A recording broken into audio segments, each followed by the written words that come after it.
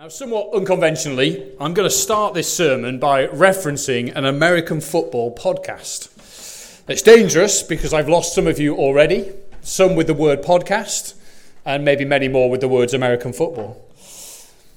But I was listening to this podcast this week, and the host of the podcast were discussing a coach in American football called Sean McVay, a Super Bowl winning coach who is considering quitting. Just stopping. He's one of the most respected coaches, one of the most successful. And as they were talking about it, and they were really asking the question, well, why? Why would somebody that successful want to quit? And the podcast host said something like this. He said, it's not uncommon for people to get to the top of the mountain, to achieve all that they've dreamed of, and then find that it's not enough. We're in Matthew 19, second week of our sort of re-series in the book of Matthew, in the New Testament, the life of Jesus.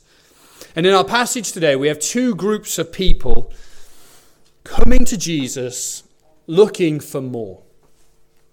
Looking for more than they have. Looking for better, looking for life. The first group are parents, bringing their children to Jesus, seeking for him to share some of his goodness, some of his will, some of his life with their children. The second is a man who is religious, who is conscientious, who is young and relatively wealthy, but who hopes and suspects that Jesus can offer him the key to more, the key to life. So as we start out, I want to say you should listen. If you sat in your seat or listening on at home, watching on YouTube later on, if you're searching for more, if you suspect there's more to life than you're currently experiencing, and you should listen in if you've settled for less. And you should listen on if you think that the satisfied, fulfilling life is possible, but only for other people and not for you. Episode 1 describes the events as these parents bring their children to Jesus. And I've given it the headline, A Welcome for the Week. Now spot the typo if you've got the printed document. I don't know what the slide's going to say. Oh no, it's right on the slide, okay. So office dynamic there going on. Anyway, the week as in not strong, okay? That's what we're going for, not weak as in the 7-day variety. A welcome for the week.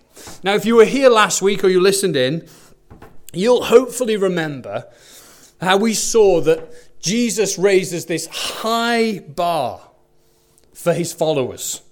Whether they were single or married, he said that there's a great thing to aim for in the circumstances in your life. This high bar can be called, and the Bible calls it, holiness. That there is a greatness to marriage and what marriage ought to be, and there's a greatness to singleness and what singleness can be. Acting rightly and fully in the way that God intends us to. Not just doing the right thing, but doing it in the right way and continuing to do it in the right way. And we thought about that a little bit in the context of marriage and singleness last week. But what we read next is, in a sense, a classic example of overreaction and what we might call understanding or a lack of understanding from the disciples. You see, if Jesus is so serious about how life should be lived and setting this such a high bar, then surely somebody with those ideals won't have time for little things or little proved people or even just little people. Somebody who's so big won't have time for the little. That's at least what the disciples thought. And as these parents bring their children to Jesus, we're told that the disciples rebuked them. I think referring to the parents, not to the kids themselves. And it's almost as though they're saying, you should know better. Have you not been listening? Kids don't really have a place here under this king. But that's not the way of Jesus.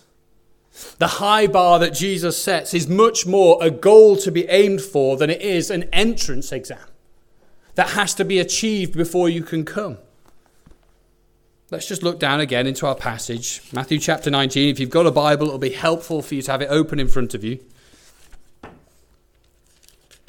Let me read verse 14 to us again. Jesus said, "Let the little children come to me, and do not hinder them, for the kingdom of heaven belongs to such as these." Jesus welcomes the weakest. He does not value people because of what they could offer, nor does he make an investment based on potential. He welcomes those who have the least, those who are unproven, and those who are utterly dependent on him. For the kingdom of heaven belongs to such as these. It's the opposite, isn't it, of how often our world works. It's the opposite of the firms who look for only Oxbridge graduates to hire. It's the opposite of the teacher who only pays attention to those who are the academic pupils, those who are going to get the good grades. It's the opposite to so much of how we look for the strong and the valuable and the impressive. Jesus says, "Let the little children come to me." Those who have so little. Those who are so unimpressive. Jesus welcomes the weak. And we see that played out in the way the church is brought together. The church and our church should follow the same pattern. This doesn't mean that all children belong to the kingdom of God automatically, or that it's only children that belong to the children of the kingdom of God. But it does highlight to us, at the very least, the value of children. Note that Jesus actually does what the parents request. Verse 15, when he had placed his hands on them, he went on from there. Jesus stops in the middle of his busyness and in the middle of his important teaching and the healing and the restoring and the going to Jerusalem to die for people. He stops and he places his hands on the children, and he indicates with his actions as well as his words that they matter. I want to pause here and make one application about our church.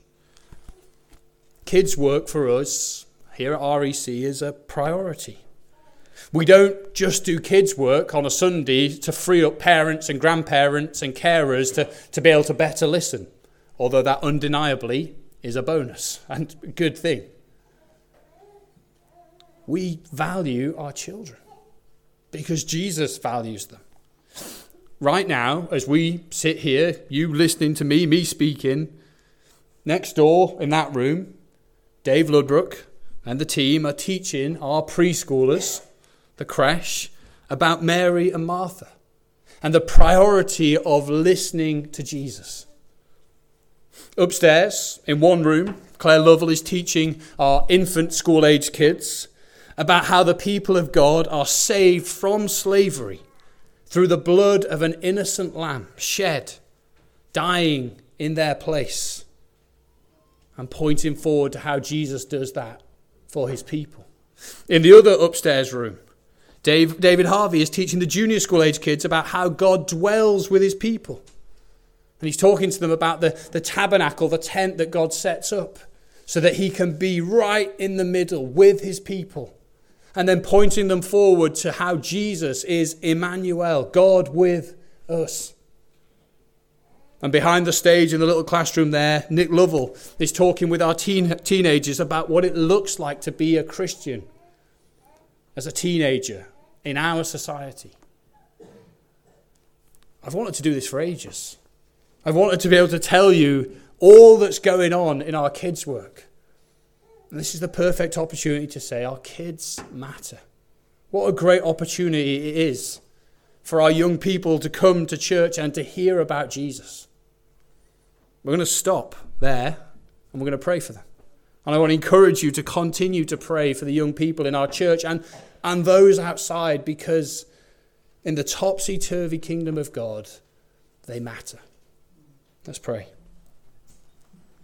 Father, we thank you, Lord, for all the young people you have blessed us with here at this church. Lord, that you've entrusted to our care. And we pray for each of them. Lord, that they would come to know you for themselves through Jesus. That they would know the joy of forgiven sin. That they would know the purpose of the life of discipleship. That you would bring them to yourself. And that they would flourish and grow into people who serve you and love you. Who share the good news of Jesus with those you have placed them around. Father, we thank you for all that teach and serve in our kids' groups, both on a Sunday and then in the midweek. Father, give all those who serve renewed purpose, renewed energy, and renewed desire, but also a confidence that this is doing the work of Jesus. Father, you've blessed us, and we pray we would, Lord, use this blessing well. In Jesus' name we pray. Amen. So Jesus teaches that the weak matter. But then we get our second case study, or episode 2, that comes along immediately afterwards. Just look down at verse 16. Just then. Now, when Matthew writes just then, he's clearly indicating that what's about to happen is connected with what's just happened. So it's either going to develop the previous idea or be informed by it. It's almost as though he's saying, like, okay, remember how the kingdom of God is for people like children, dependent, unproven, valued little by others. Now here comes a man to Jesus who is looking for more. And what follows, and we've got to keep in the back of our mind what Jesus has said. What follows is a quick-fire set of questions and answers and counter-questions. I think this is a little bit like watching a game of chess, but one with the timers, you know? So have you ever seen that where they make a move and then they hit the thing and it switches over to the other side?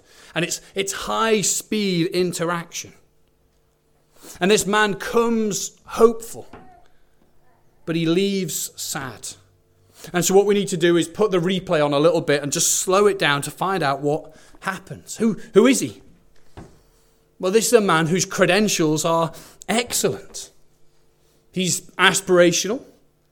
He's moral. He's wealthy. He's maybe teachable. He's looking for outside help. And he's got some idea, according to Jesus, of the right place to look for help, for fulfillment. Here he comes with his first question, verse 16. Teacher, what good thing must I do to get eternal life? And Jesus indicates that to get the right answer to that question, how do you define good? Will you go to the one who is good? The good God. What does the good God, who alone is good, say is the way to life? Well, he gives his commandments. And you can read the full list in Exodus chapter 20 or Deuteronomy chapter 5. These commands that outline a life of worship, a life of love shown to other people. There is a good way to live, and God has laid it down for people to read and hear and obey. Keep his commands, Jesus says, and you'll enter life. You'll walk through that doorway. You'll experience goodness and fullness. But there's another question. Jesus, which commands? God gave lots. Which ones should we keep? And perhaps even here we get a sense of the cracks in this guy's armour. Are there some commands that he's hoping Jesus doesn't mention? Are there some that he's not sure of? Jesus, which specific commands lead to life? So Jesus lists off 5 commands, 5 of the 10 commandments. And then a 6th, a summary if you like. You could read them. Let's read them again. Jesus replied, verse 18, you shall not murder. You shall not commit adultery. You shall not steal. You shall not give false testimony. Honour your father and mother. And love your neighbour as yourself. And all of them, in a sense, are practical. Go and do these things or don't do these things. And all of them are commands about human interaction. Neighbour commands, if you like. And all of them are in some way measurable or verifiable. People can tell if he's kept them or not. And it would seem at this point, this young man is feeling pretty good. All of these I have kept. And my initial reaction is to go, wow, fair play. Fair play. That's a pretty good track record. I'm not sure I can. You shall not give false testimony. I don't know about you, I've got a pretty good memory of certain occasions, certainly my childhood, of giving false testimony, lying. He's never lied. Okay. He's never committed adultery. Okay, maybe more common. He's never murdered. Okay. He's loved his neighbour as himself. A little bit harder to verify that, but it seems he's given it a good go. But to be honest, that's not the line that really hits home. It's the next one. What do I still lack? What do I still lack? There is, in that word, lack, a whole galaxy of feeling, of emptiness, of the recognition that things are not as they ought to be. We started off talking about that American football coach, Sean McVay. We could listen to Jim Carrey, the actor, who once said, I wish that everybody would get everything they ever dreamed of, so that they would see that it's not enough. There's an emptiness that gnaws away at the soul that comes out of this man's word. What do I still lack? It's a confession, isn't it? He knows that he lacks something.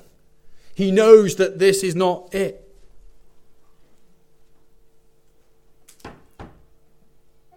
It's true to say that you can be outwardly rich but inwardly bankrupt.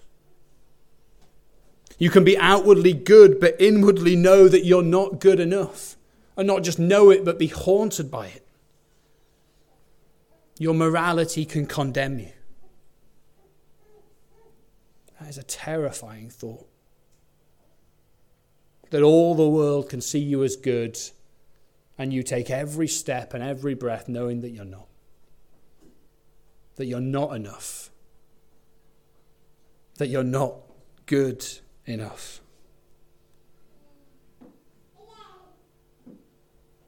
You cannot earn your way to heaven, to life. The man could not honestly have answered had Jesus said, keep all of the commands, and then listed off all of the 10 commandments.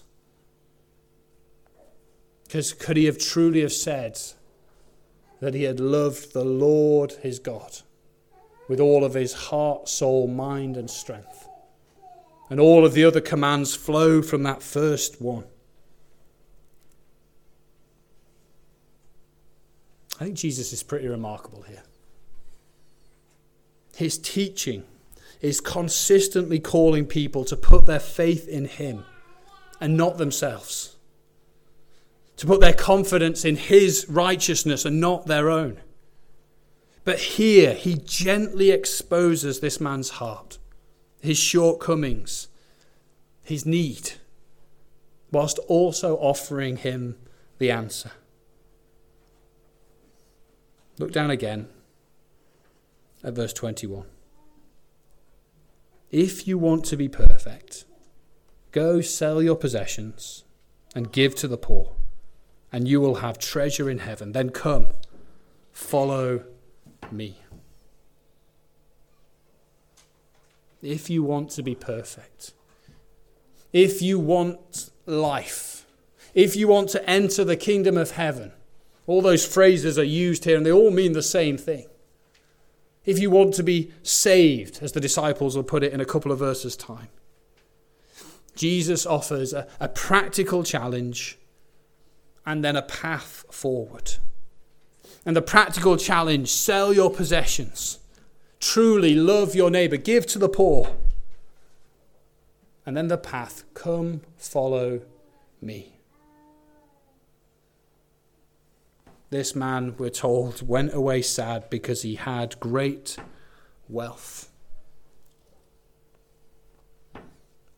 He had enough. More than enough. And it was just enough to stop him coming to Jesus. Wealth does that. The abundance of possessions. Never has life been found in wealth. Despite what we think. Despite the constant urging that just a little bit more. Just a little bit more on the paycheck. Just a slightly bigger house.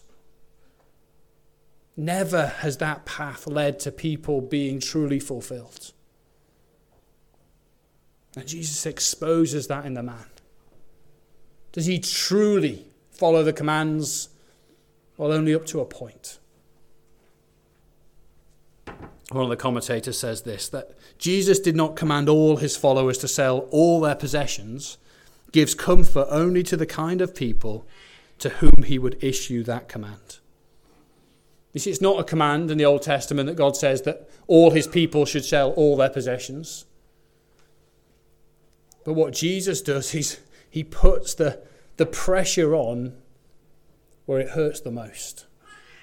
The thing that this man holds most dearly to.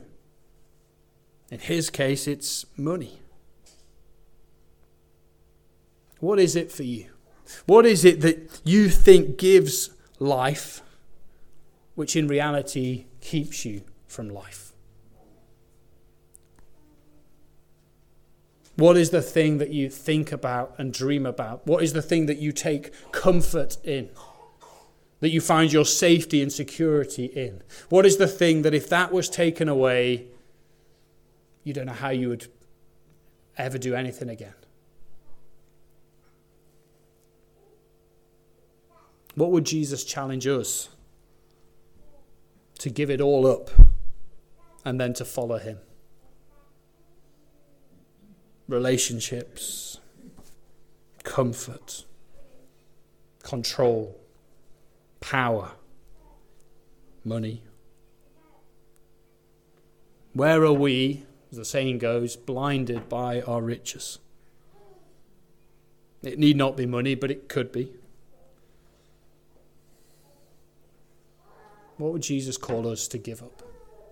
To expose that we're not truly following after him, even if we're here. Even if everybody around us would look at us and go, well, God clearly loves him, or God clearly loves her.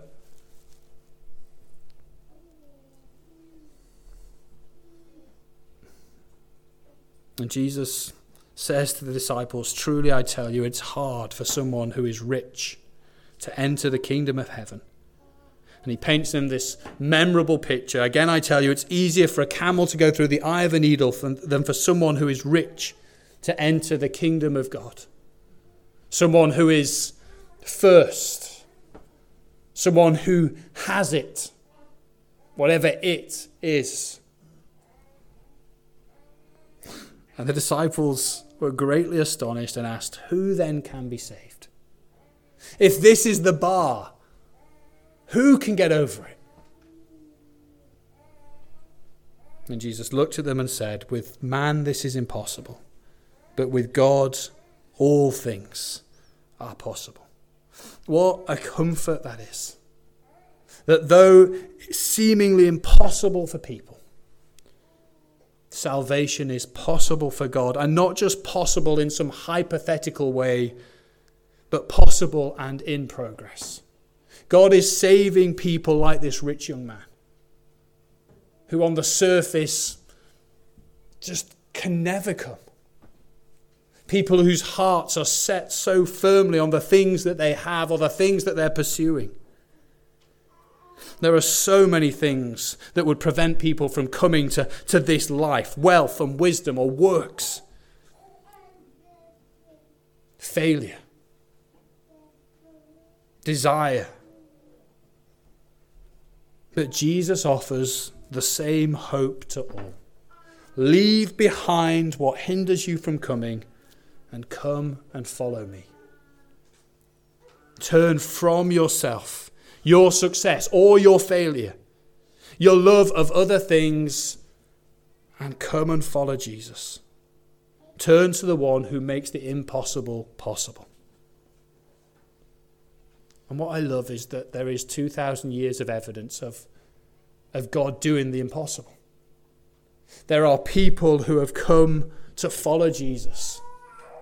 Rich people, poor people, so-called righteous people, and the obviously unrighteous, the religious and the irreligious, who have come and found that to follow Jesus is possible because of what he's done. Because he welcomes the weak. Because he saves those who cannot save themselves. All is possible with him. So come. Come now, come today. Pray with hope for those that God has placed you around. No matter how improbable. Sometimes we look around and think people are so broken, they just need to hear about Jesus. And we look at other people and think, you've got everything. You'll never come. It's impossible with man, but possible with God. Why don't we pause for just 30 seconds? And why don't you take a moment to pray?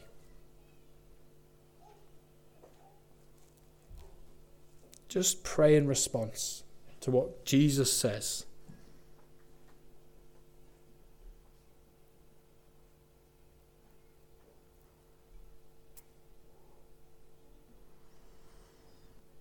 Our final theme is a word for the workers.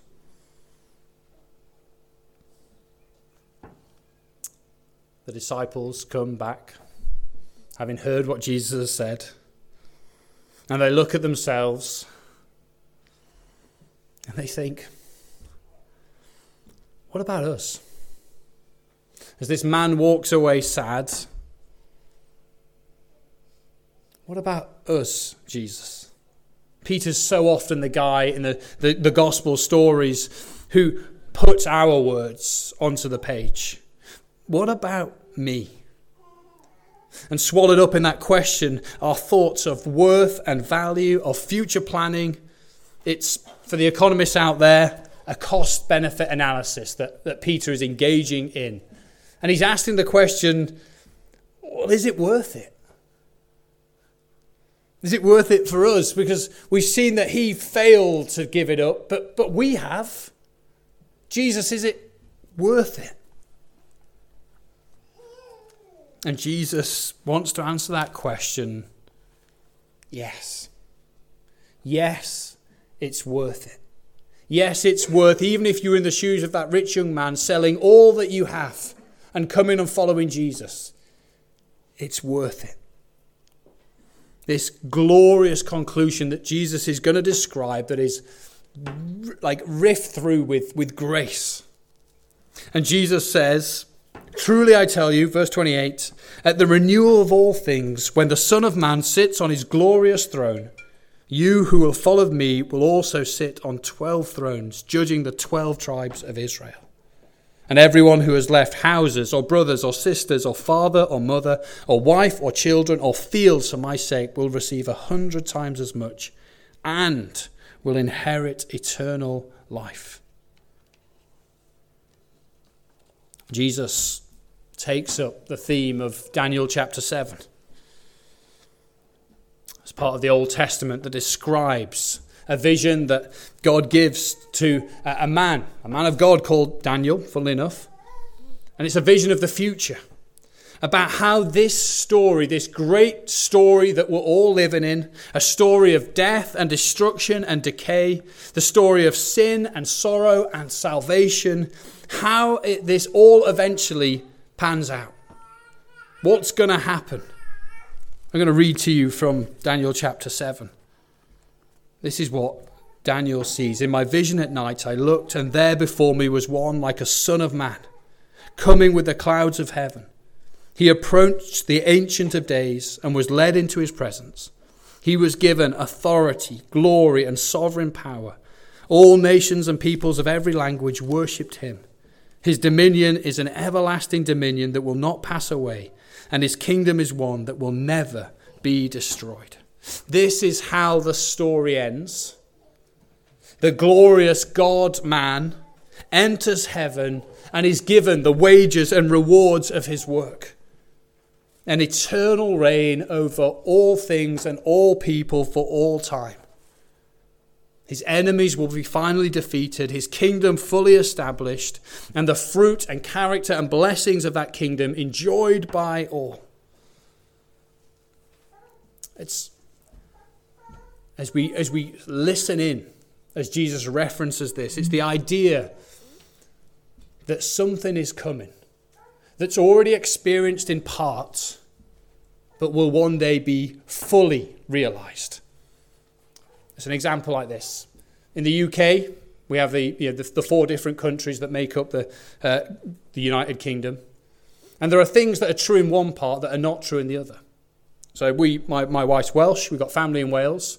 They, in Wales, enjoy free prescriptions. Imagine how good that would be. I know, especially if you get sick, you've got free prescriptions. Wow. But imagine one day when all the UK will experience that. Imagine how good that... Some of you are like, I'm moving to Wales. But that's kind of it. As Jesus is looking forward to here, and the disciples ask the question, what about us? He says, remember how the story ends. Jesus is the Son of Man who will rule and reign. But unbelievably, when Jesus comes to his throne and this great rule and reign, what Daniel 7 points us towards is that others share in that wonderful reign. Let me read to you a couple more verses from Daniel 7, further on in this vision. We're told in verse 22, the Ancient of Days came and pronounced judgment in favor of the holy people of the Most High. And the time came when they possessed the kingdom. And then further down in 26, the court will sit and his power will be taken away, that's the enemy, and completely destroyed forever. Then the sovereignty, power, and greatness of all the kingdoms under heaven will be handed over to the holy people of the Most High. His kingdom will be an everlasting kingdom, and all rulers will worship and obey him. As we see this vision of Jesus coming into the heavens and establishing his rule and reign, incredibly, those who are in Jesus, those who are his people, will reign with him. Will be, in a sense, in charge and enjoying power. Glorious, grace-filled power. What is his will be shared with his people. Jesus speaks to his disciples as they ask the question, will it be worth it? And he says, yes. Here's how the story ends. With great recognition and reward for the disciples in the great victory that is to come. They will reign. They too will sit on thrones. In his glory, he will extend his grace. And there are two things for us to note as Jesus speaks to the disciples here. Two characteristics or paradigms of the kingdom. And the first is this: glory follows suffering. In that order. This is the pattern that Jesus himself models to us. Hard work followed by wonderful reward. It is the cross and then the crown. We're told in the book of Hebrews, for the joy set before him, looking ahead, Jesus endures the cross. The Son of Man must be lifted up. He must be forsaken and betrayed and abandoned and tortured and finally crucified. And then the Son of Man will be raised on the third day. And then the Son of Man will ascend to the heavens and be accorded all glory and power and dominion forever. This is the path that Jesus himself walked. Hardship and hard work and suffering and then glory. This is the pattern for the Christian life. To seek glory without suffering, to try and shortcut the process, is to walk away from the path of Jesus. It is to despise him and to despise his ways. It's to suggest that he got it wrong, or that in some way you are better or deserve more than he did. It leads to pride. It leads to prayerlessness. It leads away from the weak and the wounded. It leads us to say, no, you're not important, you little people, you unproven people, you foolish people. It leads to earthly kingdoms that pass away. It does not lead to the kingdom of heaven, to the kingdom of Jesus. Glory follows suffering. But the second is this. Did you notice that there is both a future-looking dimension to what Jesus says to his disciples, but also a present reality? We'll call this paradigm the now and the not yet. Whilst glory, whilst reward is to come, that's not to say that they won't experience the goodness of the King even now. The second part of those verses that talk about for those that have given up. Let me just read it again to us. And everyone who has left, just think of the practicality. Put names, put specifics into these categories that Jesus mentions.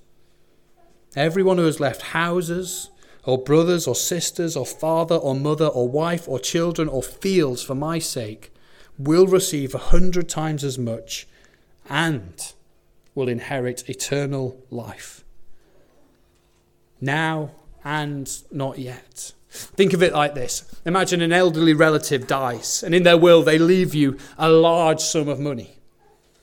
But you're not going to receive it for many months until the estate is sorted out, until the buildings are sold, the house is sold, the land is assessed. So you know it's coming.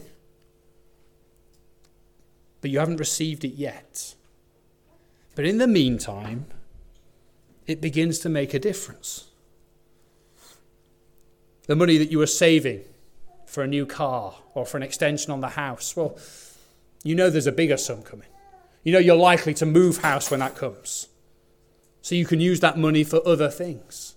You can use it on things for right now. Even though the big thing has not yet arrived, it begins to impact now. In the same way, the benefits of giving up things for Jesus come along now as well as in the future. What does this look like? Well, I think primarily it looks like the church. It looks like the blessing of belonging to the family of Jesus. It's a family for those whom following Jesus cost them their family.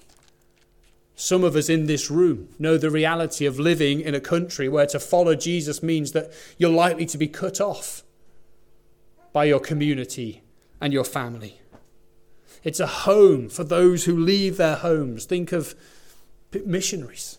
People going to the ends of the earth for the sake of Jesus, away from all they've known and all their comfort, and finding in a far-off land that they are still at home. It looks like belonging to a church where when you can't take your kids to the youth group on a Friday, somebody else in church says, yeah, I'll take them, even if their kids are not going. It looks like the joy of seeing others grow and flourish as you serve them. It's the joy of seeing other people give of themselves for the benefit of other people and just getting to watch that and experience that. It's the utter self-forgetfulness of focusing on other people, serving their needs, seeing them enjoy the blessings of the King through your efforts, and not for a second thinking about you at all. This is not a mathematical equation that the person who gives up a house is sat there waiting for 100 houses to come in the post. Although with the Royal Mail at the moment, it might take a while.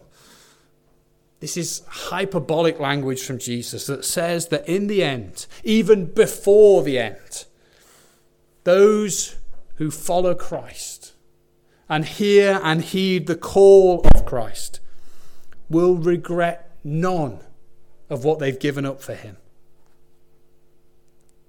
For they will have known his pleasure in serving him. They will have seen his work through and in them. They will have experienced the fruit of the Spirit of God in their hearts and lives and in the lives of those around them. The workers, those who have followed Christ, will never regret it. And that is a massive claim. But I think it's true. I think ultimately all those that are in Jesus will regret none of what they've given up for him. He will reward. And it doesn't come in a bank account. It doesn't come in prestige. It comes in small and spirit-filled ways. We will experience more of God as we serve him. Next week, Jai's going to be speaking to us about the parable of the workers. As this phrase that this passage finishes with, but many who are first will be last and many who are last will be first, is worked out in a different way. But I want to encourage us as we finish up to keep working, to keep going, for it is worth it. For those who are first, who seem to have everything, will be last if they don't heed the call of Jesus. And those who the world would consider to be last, those who seem to have nothing, those who are like children, well, the kingdom of heaven belongs to such as these. They will be first because of Jesus. Jesus who said, I have come that they might have life and have it to the full. And he says it still. Whether you're rich or poor, whether you're seeking or whether even coming in this afternoon you'd given up on more. Jesus says, I have come that you might have life and life to the full. Let me pray. Father, we said at the start that this is a message that should be listened to for a people like us. And we pray that we would heed the words of Jesus, that we would be encouraged and renewed, that we would be hopeful. Father, that we would be even in the next few minutes as we sing together, we would recognize that what Jesus said is true. Father, that to count the cost to follow Jesus is worth it. Father, help us to sing now with joy, maybe for the first time. We pray these things in his name. Amen.